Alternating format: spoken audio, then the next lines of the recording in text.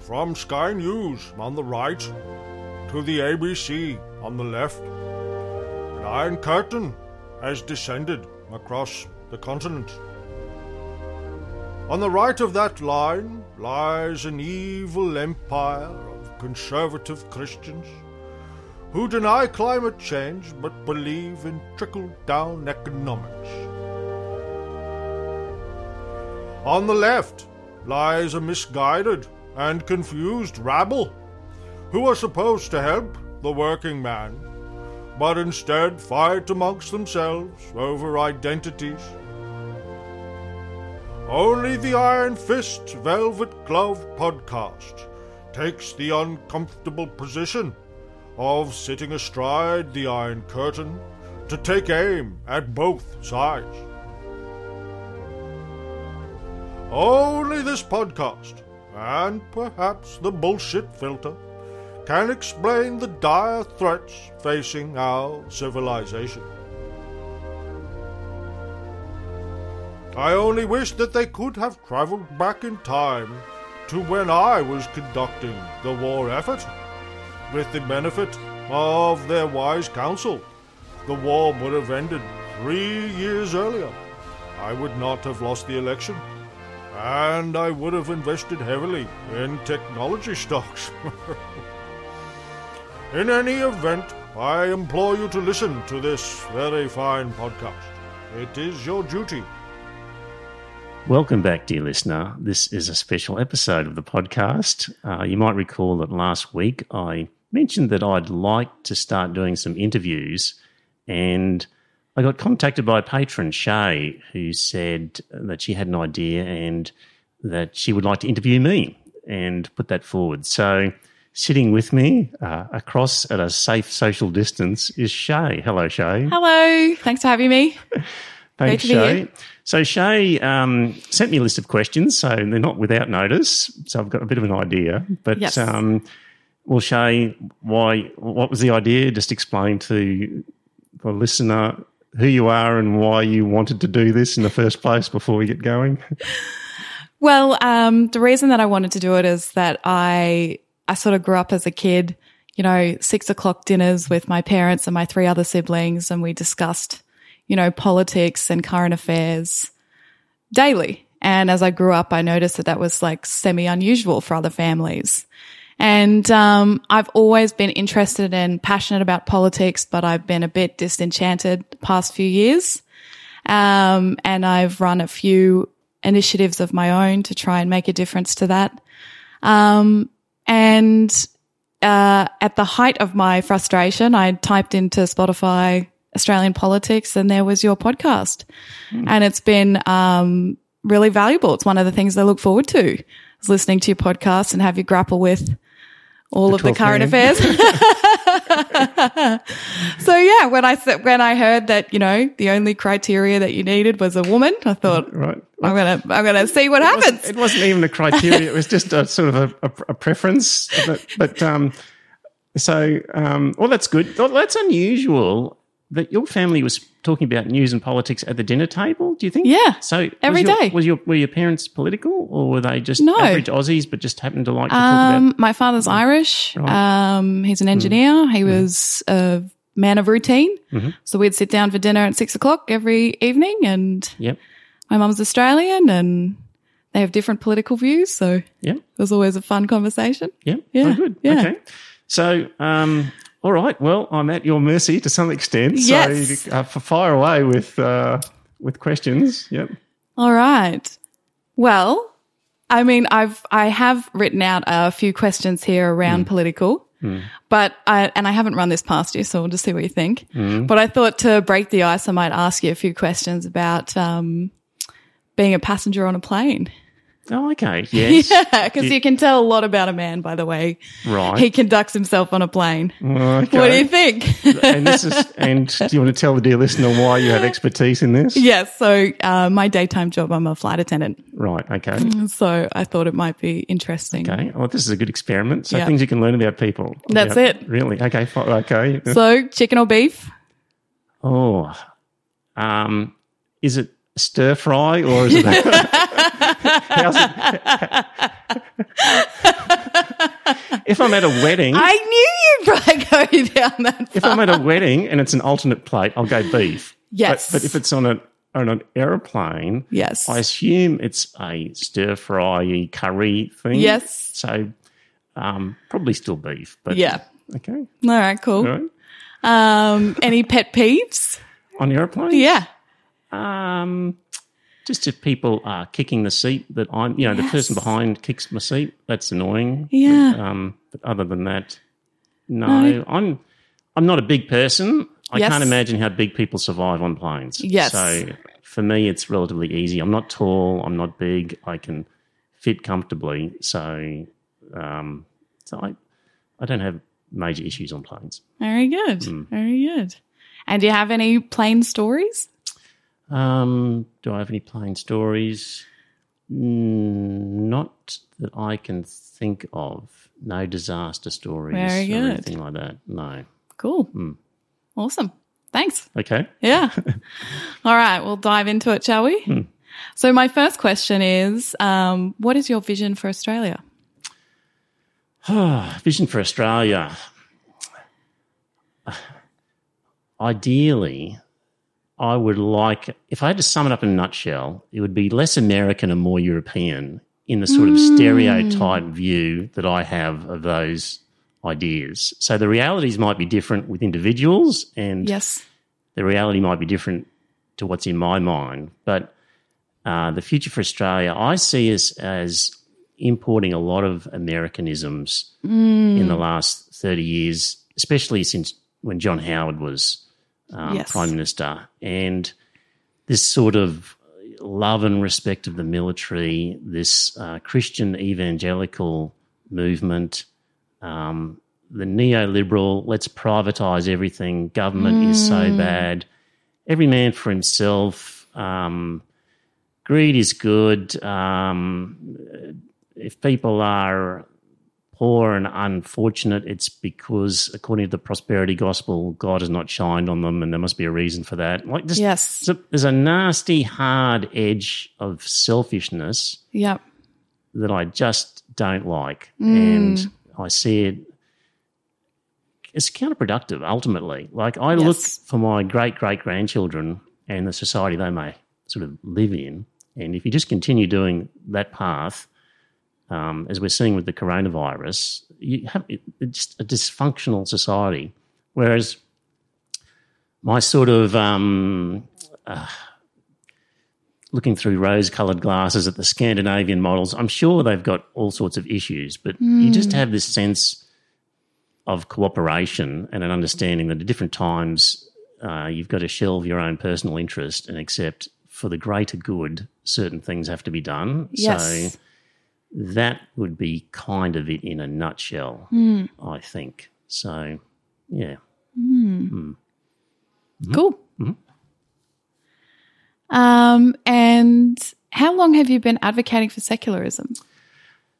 So I think I voted at the 2013 election and looked at the ballot paper for the Senate and saw the Secular Party, and I had no idea that there was a thing existed until then. I think it was shortly after that I thought I would investigate that group. And so went online, found out there was a Secular Party meetup group that met at the Brisbane City Council library, and popped along and met Scott, the Velvet Glove, Paul, the 12th Man,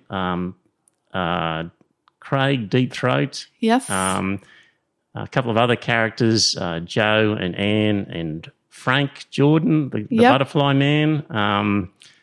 So a few characters who have appeared in this podcast. Yes. Yeah, that I met there. And we had really good discussions, and we were all on the same page about wanting a more secular Australia. So it was a really good group, actually. Really good conversations coming out. So that's what sort of started it, and Scott and I actually ran in the Senate for the Secular Party in 2016. I don't know if you've been back in enough. I went back over a few episodes, Right, and I was actually really pleased to hear that. Yeah. So how'd you go? Terrible. Because nobody nobody. You've got no way of breaking through. No way of breaking through and becoming known unless you do the most outrageous things. So Yes.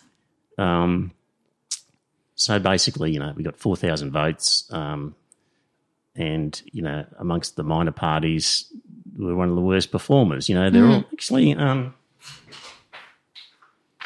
printed it out before. I just thought I'd have a look. So we got 4,000 votes, and Palmer United got 4,800. But things like Pirate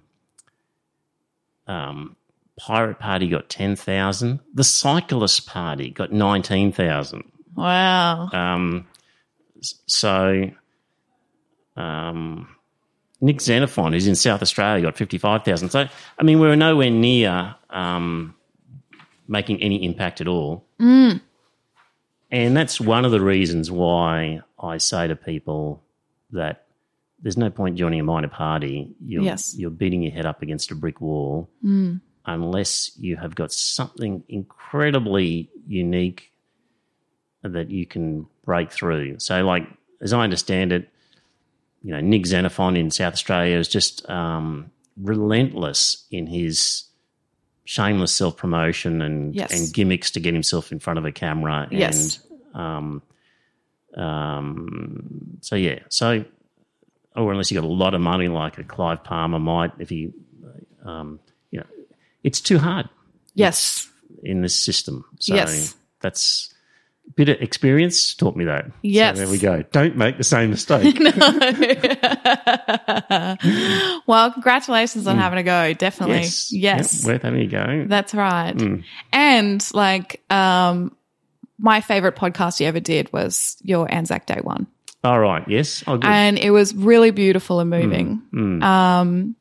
But what also impressed me about it was that I hadn't really been paying much attention to the pervasive nature of, all the religious stuff that they put in ceremonies. Yes. I guess I'd sort of been casual about it and thought it adds ceremony or it adds solemnness.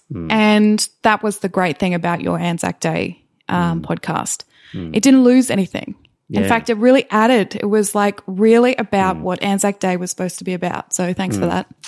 Yeah, Anzac Day with its religious elements, you can hear the Lord's Prayer anywhere. It actually detracts because it's not about Anzac Day. It's just guff and fill in. It's filling in time that could be used for something so much more valuable. That kills me every time.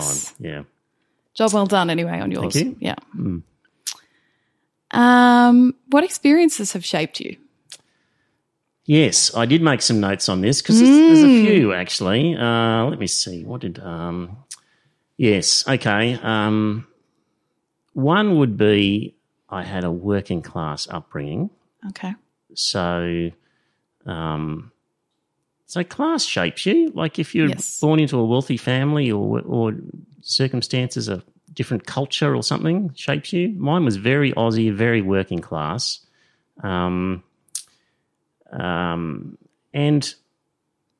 I don't know, I think I had a little bit of a chip on my shoulder that certain things were for people from a certain class to enjoy in a weird way. And I don't know how to explain it properly, but as if people like me couldn't get to certain places because that's just not what we did. So, like, I never thought of becoming a doctor, for example. Yes. But if you grow up in a doctor's family, you would think about it. If I'd have grown up in a doctor's family, I would have become a doctor, for sure, I reckon. So for me, like, my brother was a year and a half older. He went to uni, so I went to uni as well. So I sort of followed him in that sense. Other things that shaped me was I grew up in I went to an all-boys high school, Christian Brothers, and sort of puberty was quite late for me, so I had no idea about women at all for a long, long time, and had no idea, just hopeless. And so it took me quite a while to sort of work.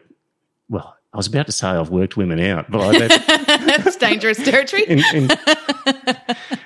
To get some understanding. But so whereas I looked at my children who went to a co-ed high school and they had such normal relationships with the opposite sex. Yes. Right from the get-go, and I just thought that's such a better system. Yes. What they've been through than what I went through. So I'm really jealous of the high school experience of my kids.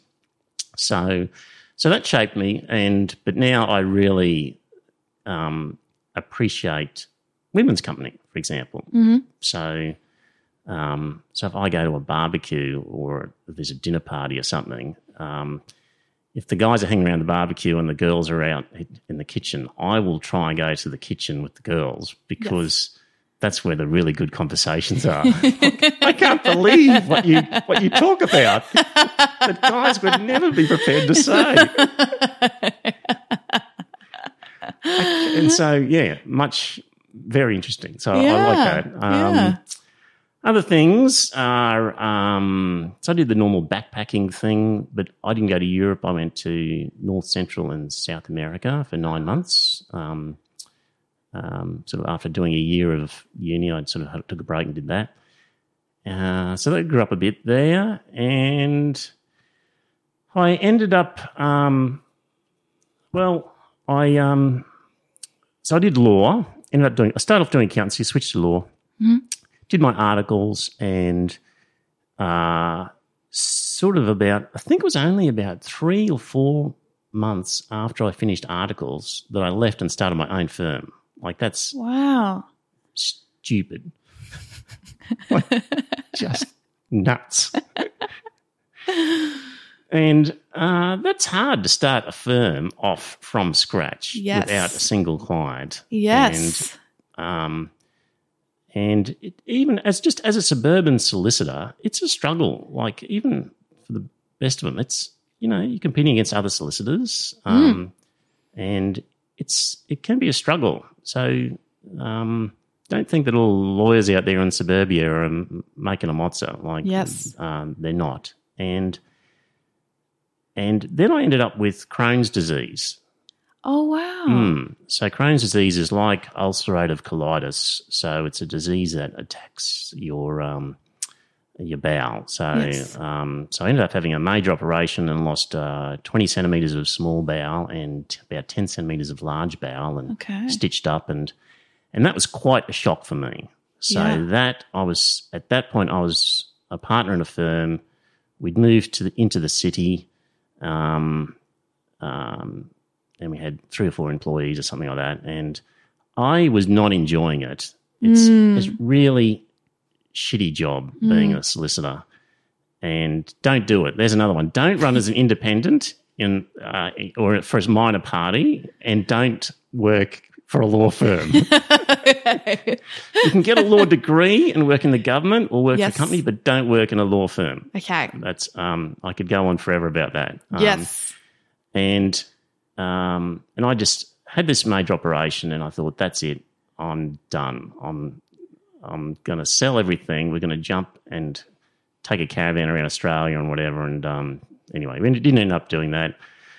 Ended up starting another business of importing picture framing supplies and selling that. And again, that was a struggle because sort of the picture framing industry was really contracting at that time.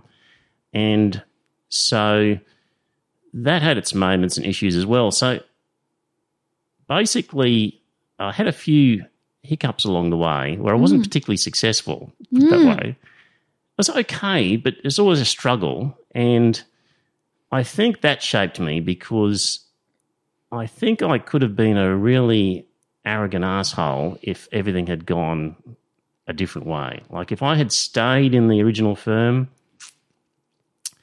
and worked my way up to a partner, and everything went successfully. If I didn't get sick, I think I would have looked at people and gone, well, those people over there who aren't doing well, they should just pull themselves up by their bootstraps. And I think I could have been quite right-wing. Like, I was actually an Ayn Rand sort of follower in my early days at uni before my conversion. So I think that those experiences knocked off some ugly edges that might have developed. So there you go. So lack of success ultimately made me a more rounded person. Yeah, like it or not, I think. Yeah. Yeah. Awesome. So there we go. Yeah. All righty. Great. I think that leads us into the next question, actually. Top 3 accomplishments. Besides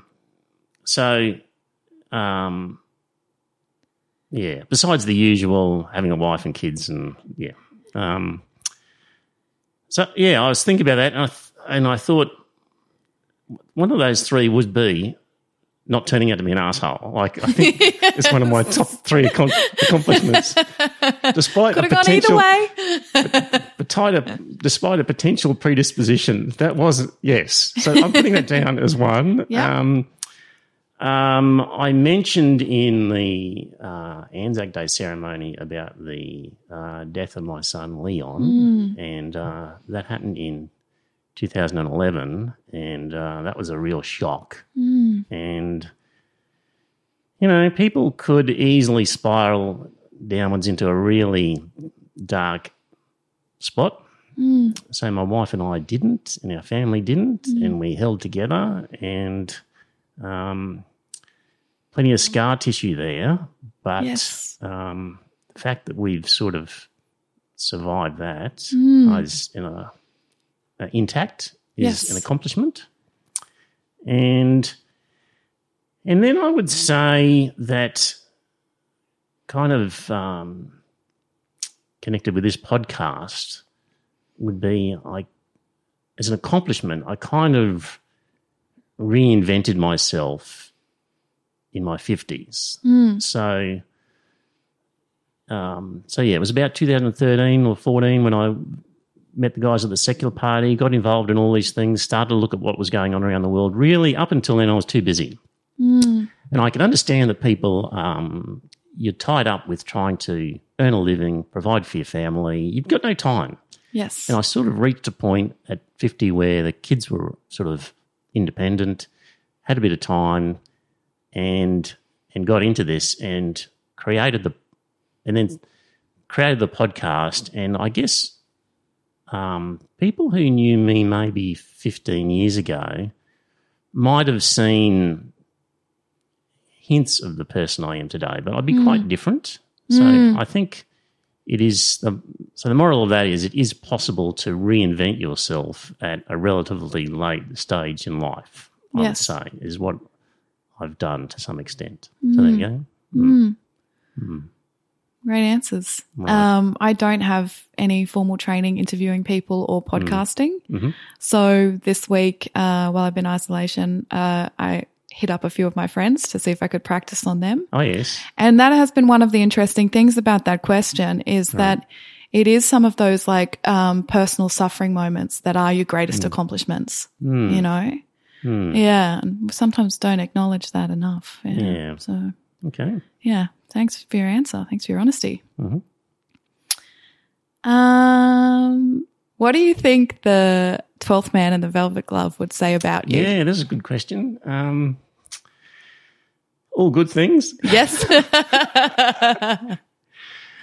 Velvet glove, Scott would say potentially that I think I surprise him sometimes with an angle on something. Like he sometimes would be like, oh, God, what's he going to say now? Or I would, and especially in the early days, I would say to Scott, what do you think of this? And then he would say something worried about what I was going to say that would kind of contradict what he had just said that he didn't see coming. So he might say that I surprise him perhaps with arguments that come out that he wasn't seeing. Yes. The 12th man would say that I'm far too sceptical about America and the media and not sceptical enough about China. Yes, I think he would. I think that's accurate. But he would, Paul would, I think, appreciates the podcast and what we've done and all the technical stuff and the conversations, and he really enjoys it. So yes. he would, I think you just say it's good what we've done. Yes. Yeah. What difference do you think it would make to have a rational secular party in government? Well, yeah. So not the secular party in government, but a government that is rational and secular. Yes. Which would be quite a reinvention of the current possibilities. So the secular part, the biggest difference would be that schools would look completely different. So at the moment, an enormous amount of federal government money goes into private schools, which are for the most part religious. Yes. Historically, that's not the case. Also, we've got school chaplains and we've got special religious instruction, and people don't understand that Australia is so out of whack with the rest of the world. This does not happen in other countries. You do not have religious chaplains in state schools. You do not have Bible lessons in state schools, not even in America. Yes. You do not have the government funding private religious schools. Yes. It doesn't happen. Yes. So we are on this level like Americans are with gun control. Like the rest of the world looks at America with gun control and goes, what are you doing? Don't you understand? That's completely wacko. Nobody does that. Well, the rest of the world would look at our education system and say, what are you doing? That's wacko. Nobody does that. So the secular side of a government would be really changing schools. They would be completely different if it ever happened. The rational side would be, what do I think about that? I think just would have greater bullshit detectors up. Truly rational would be looking and saying, trickle-down economics, that's bullshit. It's never worked. It doesn't work. It's complete bunkum. Other things like our foreign affairs policy with America, the inequality, CEO pay, just a whole bunch of things where we've got accepted paradigms that a rational government would say, all those things you thought were the case, they're actually not the case. We've been conned, and here's the reality, and we need to, going forward, do things a very different way. So less believing of these sort of snake oil salesmen and actually looking at the facts. That would be what a rational government would do, I think. Yep. Awesome. While I was in isolation, I spent some time reading the Australian Constitution. So I think for the listeners out there, if you're a bit worried or concerned about things and you're having trouble sleeping, whip out the Australian Constitution because you'll be asleep in no time. What prompted you to want to read the Australian Constitution? Well, this is one of the things that's with the Religious Discrimination Act. Right. Like, it just baffles me that it's even got this far. Right. So okay. I thought, doesn't there have to be something in writing that says this is unnecessary? Right. And then as I have an interest in politics, and it seems that, you know, even some of our public figures aren't that familiar with the Constitution, it might be advantageous to have a read. Okay, good on you. So, basically so just put me to sleep. You just Googled the Constitution, religion, and you got to section 116 and started reading, and you thought, well, okay. So that leaves where am I? Yeah. I got off track here. Yep. So the Constitution states I need to read it, or you think your I'll run through listeners it. will be, So, yeah, tell me Why about doesn't it. the Constitution and religion, how does it work? Yes. And why doesn't it stop what's going on? Yes. And if it stopped it in America, which is why they don't fund schools, Yes. so they don't spend all this money, they don't allow chaplains in. Obviously, they would if they could. There must be something in the Constitution that stops them. Yes. Correct, on all scores. Yes. Why is Australia different? Okay. So, one word, 3 letters, A-N-Y, any. That's the key difference. Basically, the US Constitution and our Section 116 are extremely close in wording, but we've inserted the word any, and that made a big difference. So the US Constitution First Amendment says Congress shall make no law respecting an establishment of religion.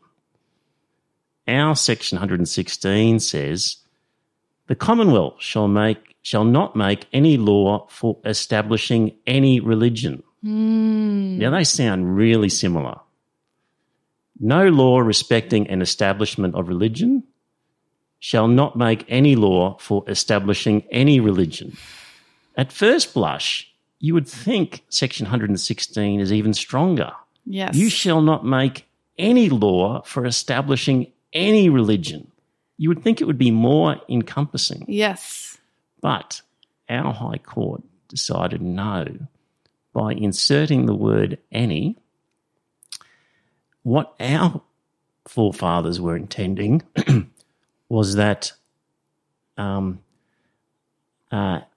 any particular religion, as in we could not make a law that would create a state religion or that would favour one religion over another. So it was kind of like shall not make any law for establishing any particular religion is the way that they looked at it. And also Barwick took the view that it would have to be a law that solely dealt with that topic and nothing else. But anyway, the main thing is the word any, and it's a crucial difference. And that's why our parliament is allowed to do what it's been doing simply because of one word, when on the face of it, you wouldn't think that's the case. So yeah, you know, you talked about a secular, rational government. If you could get away with it, you would change the constitution and make it clear that it had to be secular. But that's much easier said than done. Yeah. Yes. Yep. So there you go. So that's why. Yep. So we can't just put the Religious Discrimination Act in the bin. You can't put it in the bin by virtue of the Constitution, at least. Yeah. To find another way. It's really interesting, the Constitution. A guy called Luke Beck wrote a book about this section and how it came about historically, and it's amazing. You know, they agonise over getting legislation passed now on a topic, but in the early days when they were drafting the Constitution, they're obviously dealing with, you know, hundreds of topics, and some of them were really debated very quickly with very little examination. So if you really want to make laws, get in when a constitution is being framed in the first place. That's when the big ones are done. After that, you're just picking away at the edges, and it's really difficult.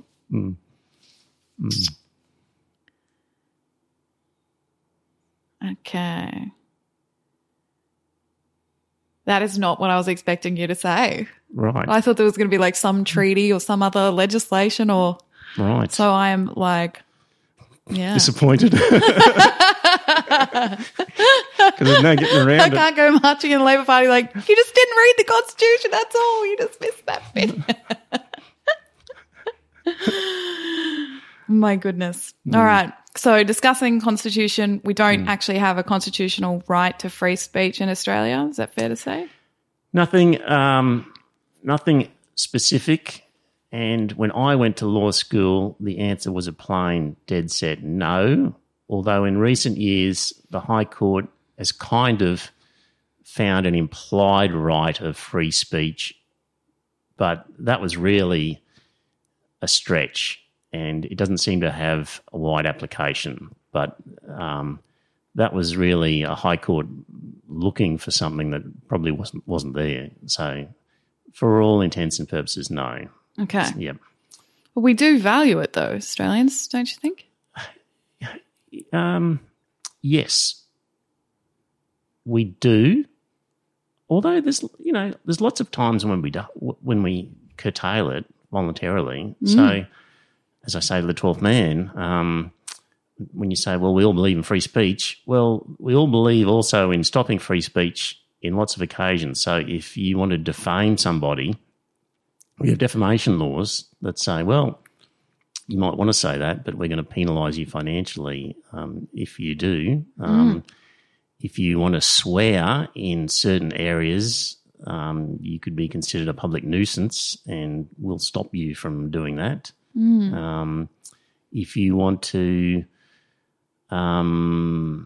say something negligent, then you can be sued. If you want to incite violence or whatever, we'll try and stop you. So, I sometimes, free speech sometimes takes on this almost sacred sort of element for some people. Yes. But, and it's got its limits, but like there are natural limits to it. Yes. So, but yes, one of the things that comes to mind, and you might have been getting to this, but I'll jump to it. In the discussions we have, Paul and I, about free speech and when to stop it. Take, for example, with this religious discrimination bill, and one of the things that the Don't Divide Us campaign and other people are saying is that the religious discrimination bill will allow people like Israel Folau to say nasty things about people, or will allow all sorts of organisations or businesses to say nasty things about gay people or non-Christians or people of a different religion. And I think to a large extent Australians don't want to curtail that speech. Not so much because of the freedom of speech element, but for Australians it's a more of, just develop a bit of a thick hide and just, what's it matter? Like sticks and stones may break my bones. I think the motivation for Australians is more grow up and wear it. It's not going to hurt you so much. Sure, it's not great to have people saying nasty things, but don't be a sook about it.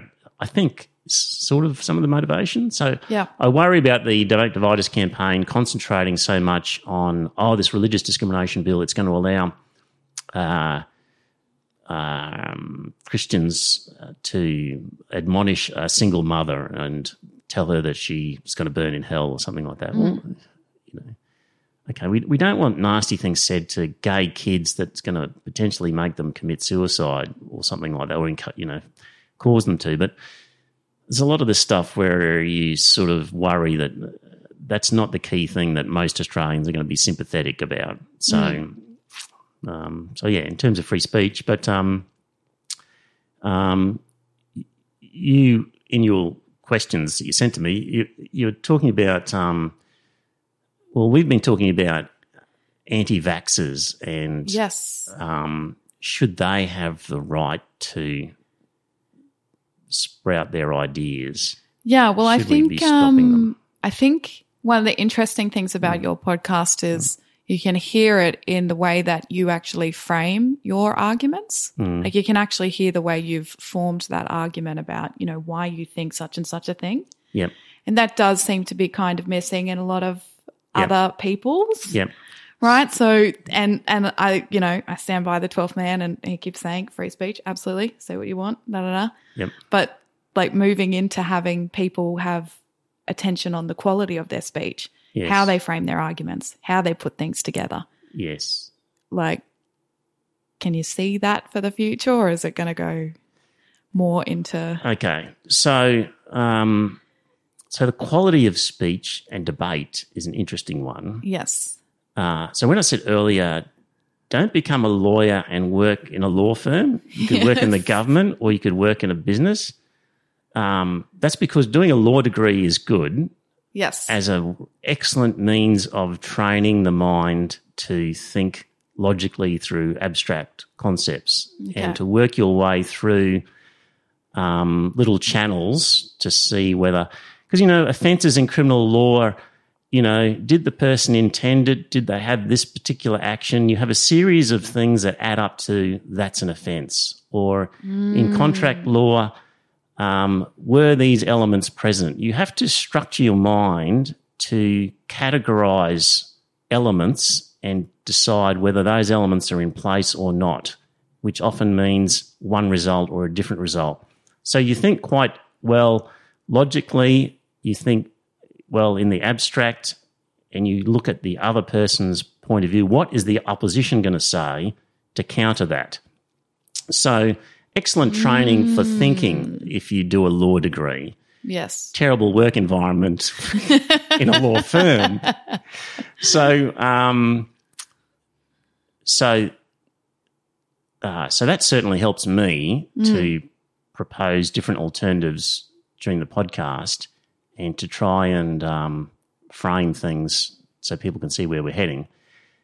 Another part of that is, I start the podcast often by saying, welcome, blah, blah. This is a politics where we talk about news and politics and sex and religion, all the things you're not supposed to talk about at a dinner party. Yes. So I was really interested that your family talked about, because we're told, don't talk about news and politics and sex and religion. Everyone will just get angry and, well, if we never talk about them, if we don't practice, then the quality of our debate deteriorates. Right. It's not like you can just stop talking about these abstract concepts and then suddenly switch on when you want to and be lucid and coherent and be able to make an argument. It's because on the podcast I talk about these things all the time that I've actually practiced so that certain elements are kind of ingrained in me that I can work through those. And then depending on the conversation, I might have to think about a new part. But 2/3 of what I've said 10 times before. It makes it a lot easier. So the quality of our debate is really bad that people get – you can see it on Facebook comments and things like that, although that's fraught with its own difficulties just because of the way it's set up. But even in one-on-one conversations, it's really difficult for people to think and talk logically through moral issues. And I took the liberty. There's a book by Alistair McIntyre called After Virtue, and I've mentioned this one a couple of times. You probably heard me say it, but he talks about this sort of an imaginary dystopian future. So, and I really like this. It's very works with this topic. So, imagine that the natural sciences were to suffer the effects of a catastrophe. A series of environmental disasters are blamed by the general public on the scientists. Widespread riots occur, laboratories are burnt down, physicists are lynched, books and instruments are destroyed. Finally, a know-nothing political movement takes power and successfully abolishes science teaching in schools and universities, imprisoning and executing the remaining scientists. Later, enlightened people seek to revive science, although they have largely forgotten what it was. But all they possess are fragments, a knowledge of experiments detached from any knowledge of the theoretical context which gave them significance. These fragments are re-embodied in a set of practices which go under the revived name of physics, chemistry, and biology, although adults possess only very partial knowledge. So what he goes on to say is that what's the point of constructing this imaginary world inhabited by fictitious pseudoscientists? He says, the hypothesis which I wish to advance is that in the actual world which we inhabit, the language of morality is in the same state of grave disorder as the language of natural science in the imaginary world. Like we've lost our ability to talk about these concepts and debate them. Yes. That's the dystopian future we're in because we can't talk about it. So because people think they're going to get antsy. But you know what? Yes. I turn up at, with friends and stuff and talk about these things, and we have great chats. Yes. Yes. So don't shy away from them. Like, yes. If you're at a dinner party, if people have them anymore, or a barbecue or whatever, then kick off a conversation about should Israel Folau have been sacked or whatever, and see what people say and play the devil's advocate if you want to, but people love it. Yeah. If you actually give it a go. Totally. It's fun. Yeah. It can move the, topic away to more interesting things, There's only so many times you can talk about Married at First Sight. That's right. Yep. it's so banal. That's exactly. But you've. Yeah. All righty. So did you want to talk about the influencers? Are you an influencer? So am I an influencer? No. No. If I'm lucky, 500 people will listen to this podcast. So each episode. So, and that's very small in the scheme of things, really. Actually, very few people actually have any real influence. Power in our society is so concentrated that very few people have any real influence. So I was thinking about this and I thought, like your average backbench MP, let's do a scale of 1 to 10 in terms of influence, with 10 being the highest. An average backbench MP might have an influence index of 1, for example. Like, if you were a left-leaning, wet liberal backbench MP, if there's such a thing anymore, never know. Scott Morrison and Josh Frydenberg are not going to pay attention to you. That's right. And they're going to be telling the power broker in your state to get rid of you at the first opportunity. Like, yes. You will not have an influence in a real decision that's made. So even an MP, yes, none. If you're more of an outer cabinet, you might have an influence of 2 or 3. Party power brokers, guys who decide who's going to be on the ticket in this electorate, who's going to be in the Senate in the number 1 position. Those guys have influence because they can pop people into positions with a known ideology and knowing that they'll be voting and making a change. So they've got influence. Give them a 7 or something like that. Yep. The inner cabinet, your main sort of treasurer, finance minister, and the bigger portfolios where they're actually in meetings and could sway the prime minister. Yes, they have influence.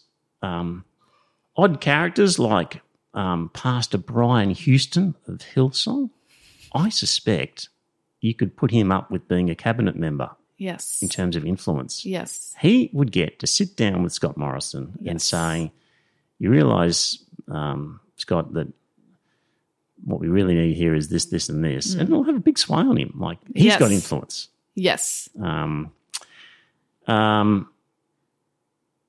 Big donors, Gina Reinhardt, Twiggy Forrest, give them a 7 or 8 as well. Yes. The Prime Minister, give him a 9. Yes. Rupert Murdoch, give him a 10. Yes. because he owns all the media. That's right. So much of it that he sets the agenda. He can influence more people and he can influence the Prime Minister. Yes. So yeah, in the scheme of things, very little influence in talking to 500 people. But you do what you do, and, I'm doing it because I enjoy it. It's fun. Yes. Maybe, well, I'll sort of move on to, I don't know if I put it in here or not, but you keep going. You ask your question. I'll go on to it. If I was to have influence, if if I was to have influence, how would I achieve influence? It would be through creating something that lasts longer than me.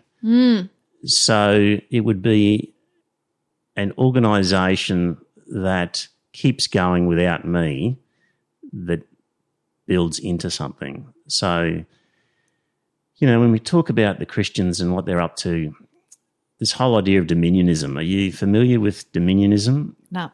Right. Google dominionism. Okay. Right now or later? No, later. Will I still be able to follow this? It's scary.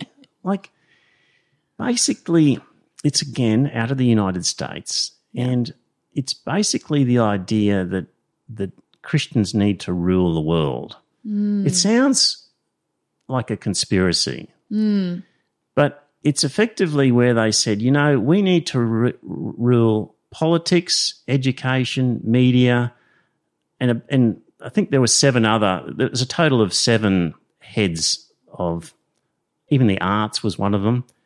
And basically we need our people in the top positions in these fields in order for Christianity to rule America. And they've exported that around the world, this idea of dominionism. So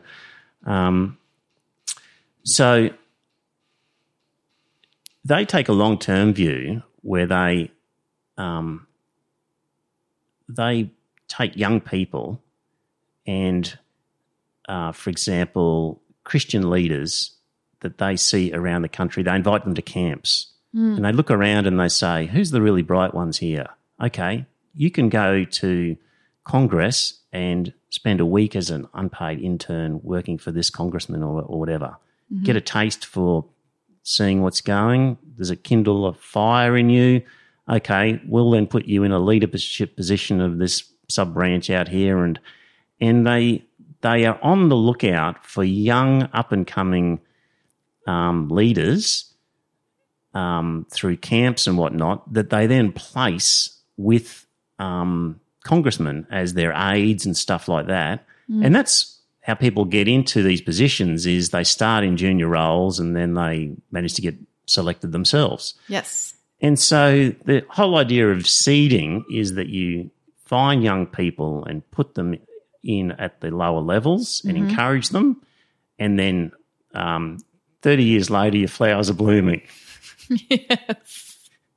We need secular, rational, dominionist seeding. Yes, you do. We need a program that gets young people, finds the bright ones and said, don't worry about this religious mumbo-jumbo. Here's what's going on. Yes. We'll help you. We'll inspire you. We'll connect you with other people and put a fire in your belly for this action. And we'll get you a spot working for this politician if that's what you want to do, or we know somebody in that field that you're interested in, So yes. So that's the sort of secular movement has to take a long-term view of seeding and educating young people and trying to and work in the corridors of power, getting those people to join political parties to get power. So if I was to have any influence in the future, it would only be through helping create something like that. So I've long held a sort of a thought. I've read about these secular confirmation ceremonies. Back a few episodes. I thought that was an interesting idea. In some European countries, they do these citizenship ceremonies, and basically it's all secular, and they just take young people who are ready to go to university, that sort of stage of life, and just give them the nuts and bolts of a few things they need to know about life. Yep. Like media literacy, like who owns this media? It's therefore probably biased in this way. How do you counteract that bias? But other interesting things like go to a museum and look at art and say, how should you look at art? How do people look at art? Like just a bunch of different life skills. Yep. That would be interesting to do if there was a wealthy benefactor out there somewhere. So that's my thoughts on influence and power. Cool.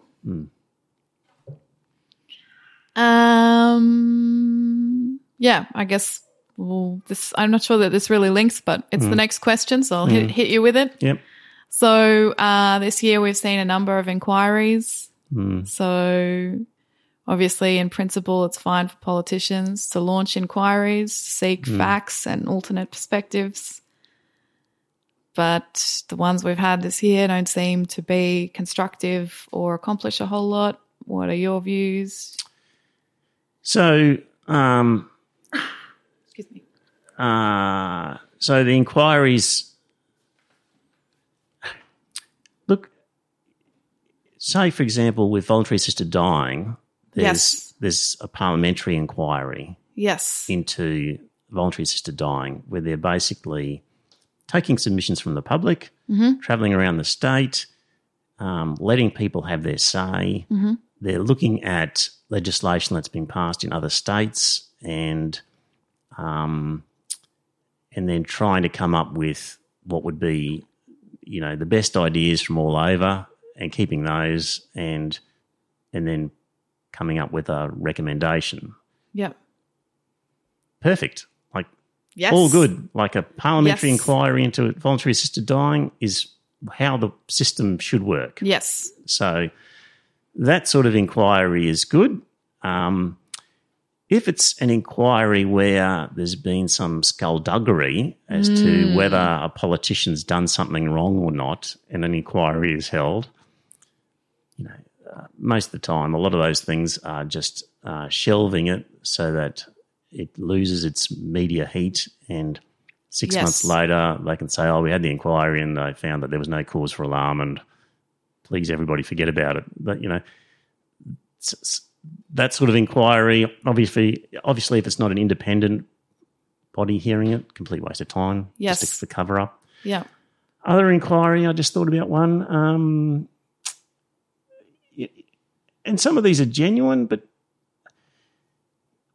Ross Fitzgerald, there was a famous Fitzgerald inquiry in Royal Commission in Queensland at the end of the Joe Bjelke-Peterson era, which looked into corruption. Did a great job. Did too good a job because afterwards everybody thought, the solution is a Royal Commission. Yes. So because the Fitzgerald inquiry was so successful, he really found out all the problems, came out with some recommendations that seemed to be correct. Even before he'd announced them, the government said, whatever Fitzgerald recommends, we'll accept it. And that was okay in that instance. But it then became a template. Well, if there's this problem, we'll just send it off to a Royal Commission and at some point still politicians need to take control and say, well, give us your report. Okay, make your recommendations, but we still have to make up our own minds as to what is right and wrong. But it's so I guess with the Royal Commission into institutional child sexual abuse. Yes. Clearly that's a good idea for that inquiry. And they would have made recommendations. It's, part of the problem is, I'll sort of lean into a slightly different area, is it's too hard for your average Joe to keep track of all this. Yes. Like, how do you scour the newspapers and keep up to date with all of these things sufficiently that you can, A, overcome the bias of whatever media you're reading, and B, just the time involved in getting across the detail and understanding it, and C, thinking through the arguments and the fors and against if you haven't been having dinner parties where you're allowed to debate and think about things like that. So one of the aims of the podcast really is for the busy person out there who doesn't have time to think, I'm prepared to do your thinking for you. That's right. But and that's why Paul's there to provide the contrary view on some things. And so you're not just getting what I think, but at least here's what I think. I've read this. To some extent, here's the counter-argument, but ignore that because this is the way, and take into account all of my biases or whatever. But it is meant to be a bit of a wrap of what's happened around the world. so that you don't have to, and Yes. so that you could stand around the figurative water cooler on a Monday morning with your colleagues and know what's going on. So, Yes. Because it is hard to keep track of all Yes. these things. Like, it's time consuming. Yes. Yeah. So as I was saying to you earlier, like, I'm spending 2 hours a day at least ploughing through stuff, reading, constantly looking through stuff, and then another big block of hours on the weekend, and then the actual podcast on the Tuesday night. So it's quite time consuming. Yes. Yes. Yeah.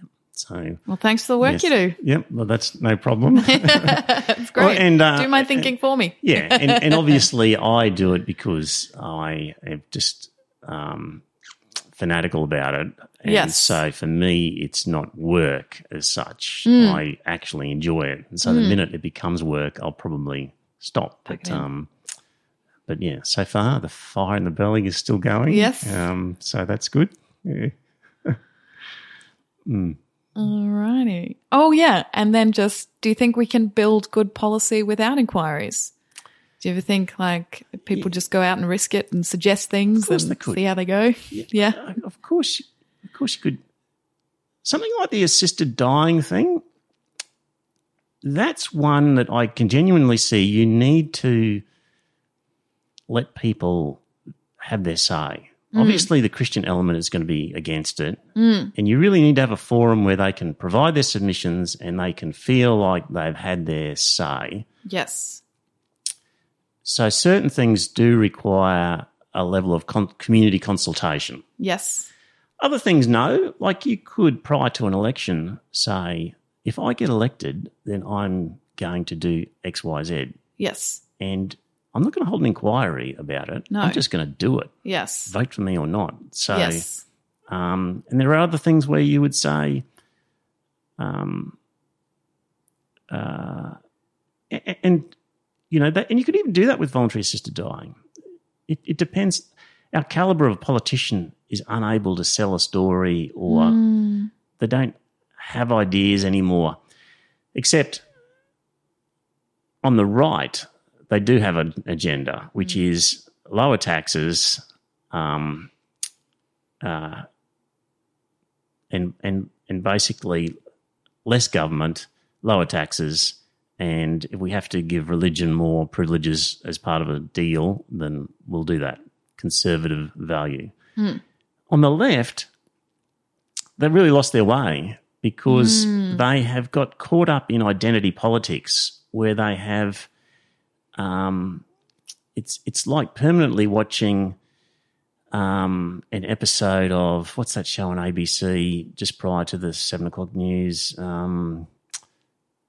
I can't remember now, but they are so caught up in identity and what it means for our minority communities, and they've lost track of the fact that the left should be looking after the poor and the disadvantaged, no matter what their colour or their sex or their sexual orientation. Like, they're just the disadvantaged, but they get bound up in identity, and everything's referred back to that. So,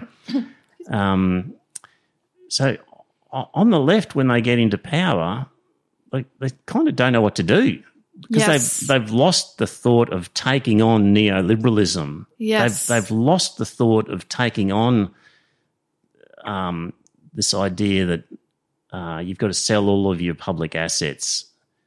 They're not prepared to fight, because they're not prepared to fight and say, you know what, if we get in, we're going to put up taxes on corporations. Those tax cuts that the Liberals put in, we're going to reverse them, and we're going to use the money on these things because we need a civilization. Yes. They're too scared to say these things because they feel they can't sway people. So when the left gets in, it doesn't know what to do except cling on desperately for power, maybe do some things on climate change if it can, but really fundamental things. So so it comes down to the calibre of people that are actually in Parliament are really poor, really. These are not our brightest and sharpest and most and our best people. No. So I've created the iron fist, velvet glove secular index where I basically look and see what religion are our politicians.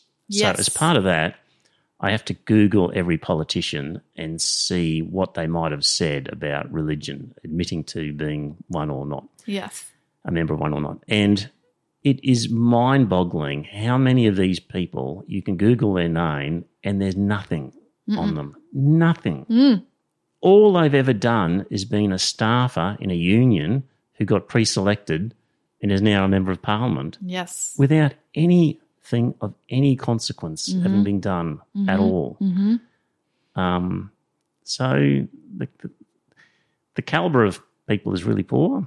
And as I said on the podcast, the only solution is people have to start joining these political parties and agitating from within. Yes. If you're not within, nothing will happen. They will ignore you. And even they'll ignore you until you get to the top. That's right. So agitate and support people at the top who match your views until you can work your way up to the top and do it yourself.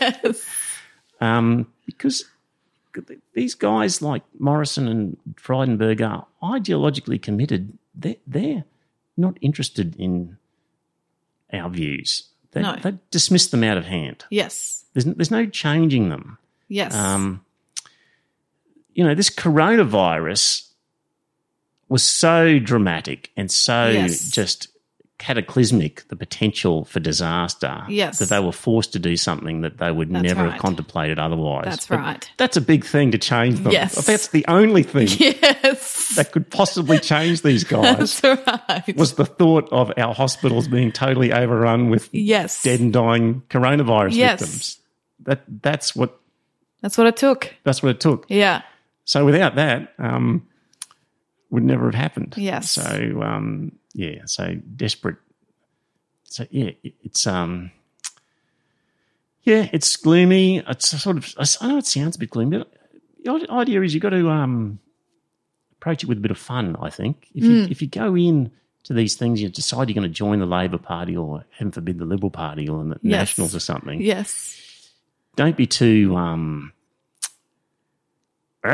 to get in there and I'm going to get this done. I'm going to be really pissed if this doesn't happen. And you've got to have to be a little bit fatalistic and a little bit of, let's go in and have some fun, meet some interesting people. Let's make some decisions, but let's not put our entire ego on the line. No. Because we'll just potentially be crushed. So put up some defences and have some fun with it if you can, to make it enjoyable. You can stay the distance. So I'll just briefly mention that I've been talking to some people about Satanism. Yes. So in my view, we need more satanic action in this country. Yes. Because it's been proven in America that where there's been Christian privilege, where they might be saying prayers before Parliament or they might be getting, certain benefits.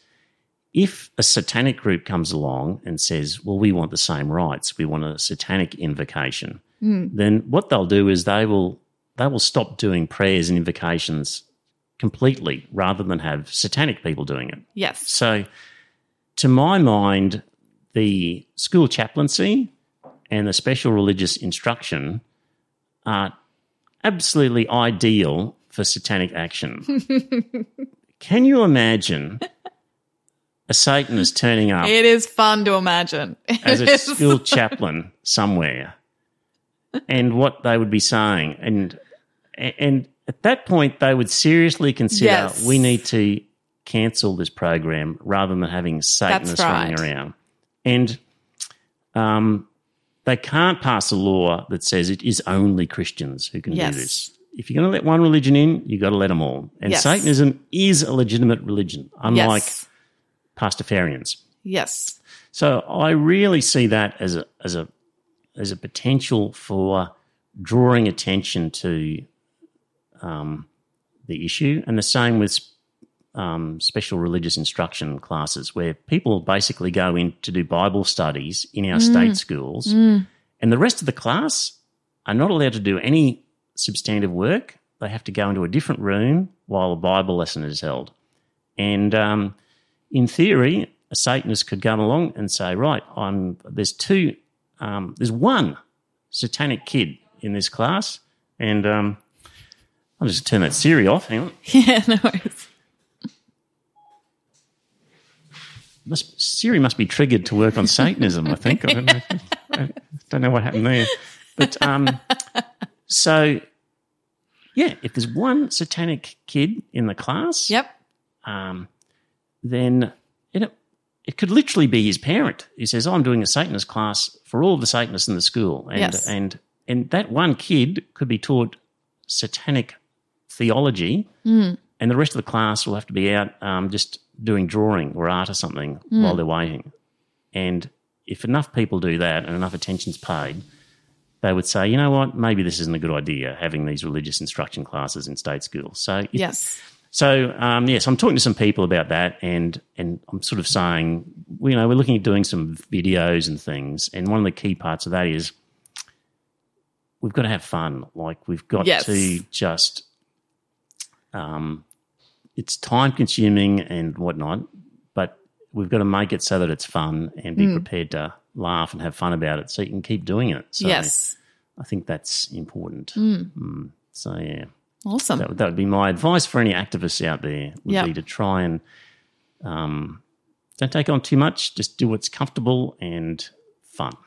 Cool. There we go. Yeah. And is that where you see the podcast going next? Exploring that, or is that going to be separate? That'll be part of it, I think.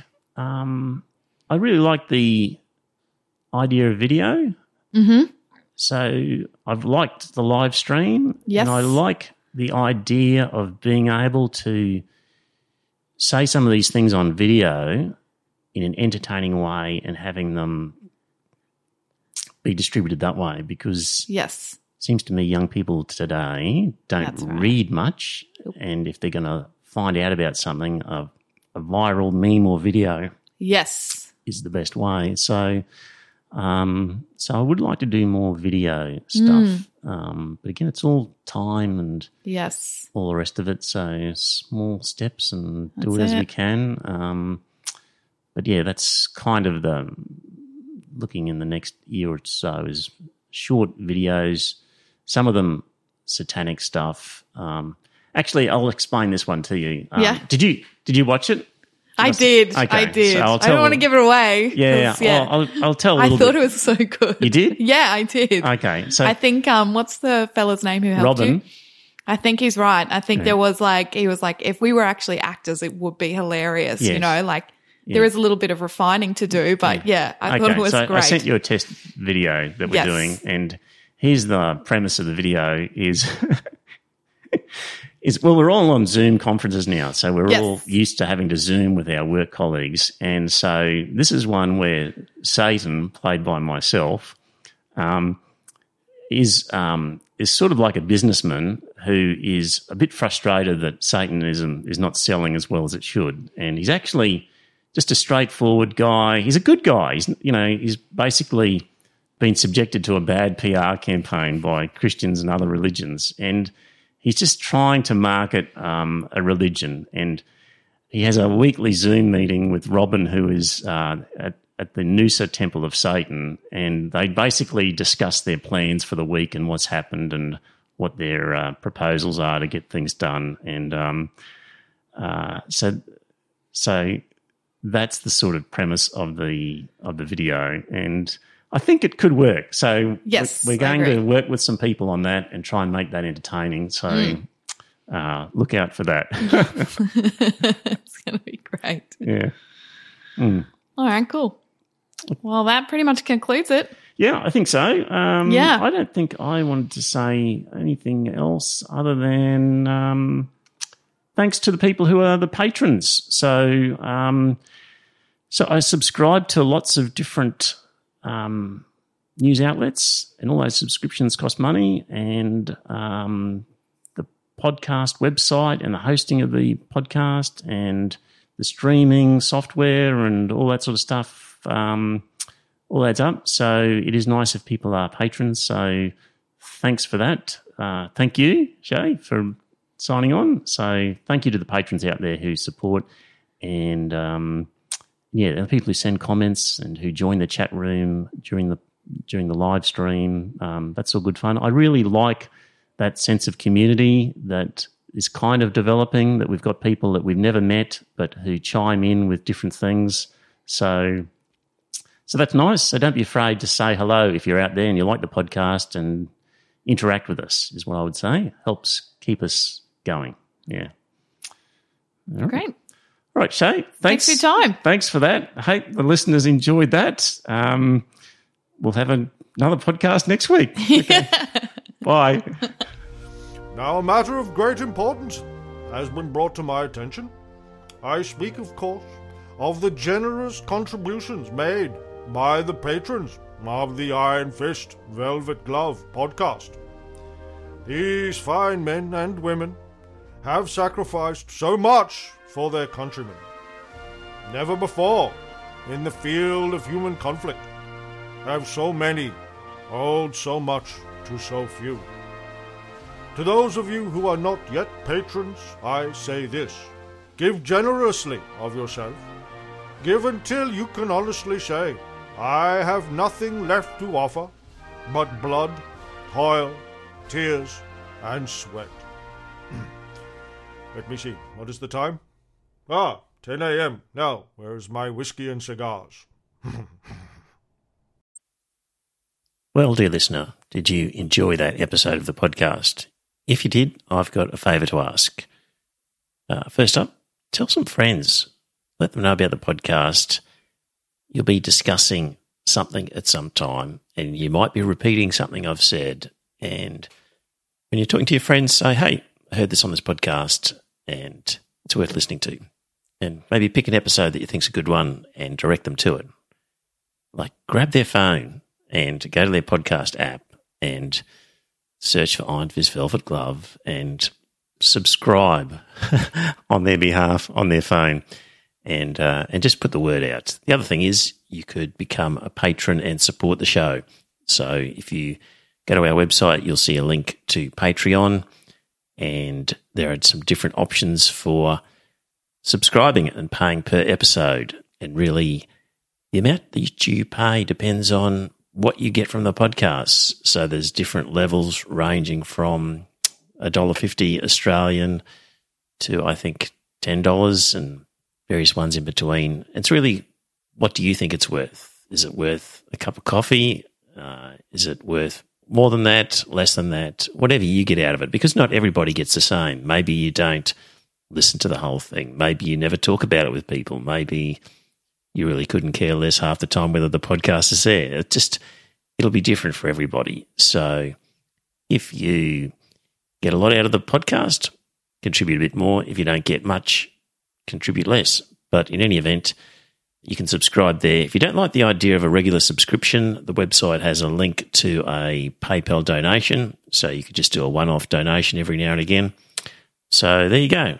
It'd be good to spread the word, get a few more listeners, and that way, look, if we ended up getting more listeners and more money, we could do maybe a second episode or more special episodes, provide some more content. So it's up to you. If you think it's worthwhile, let people know.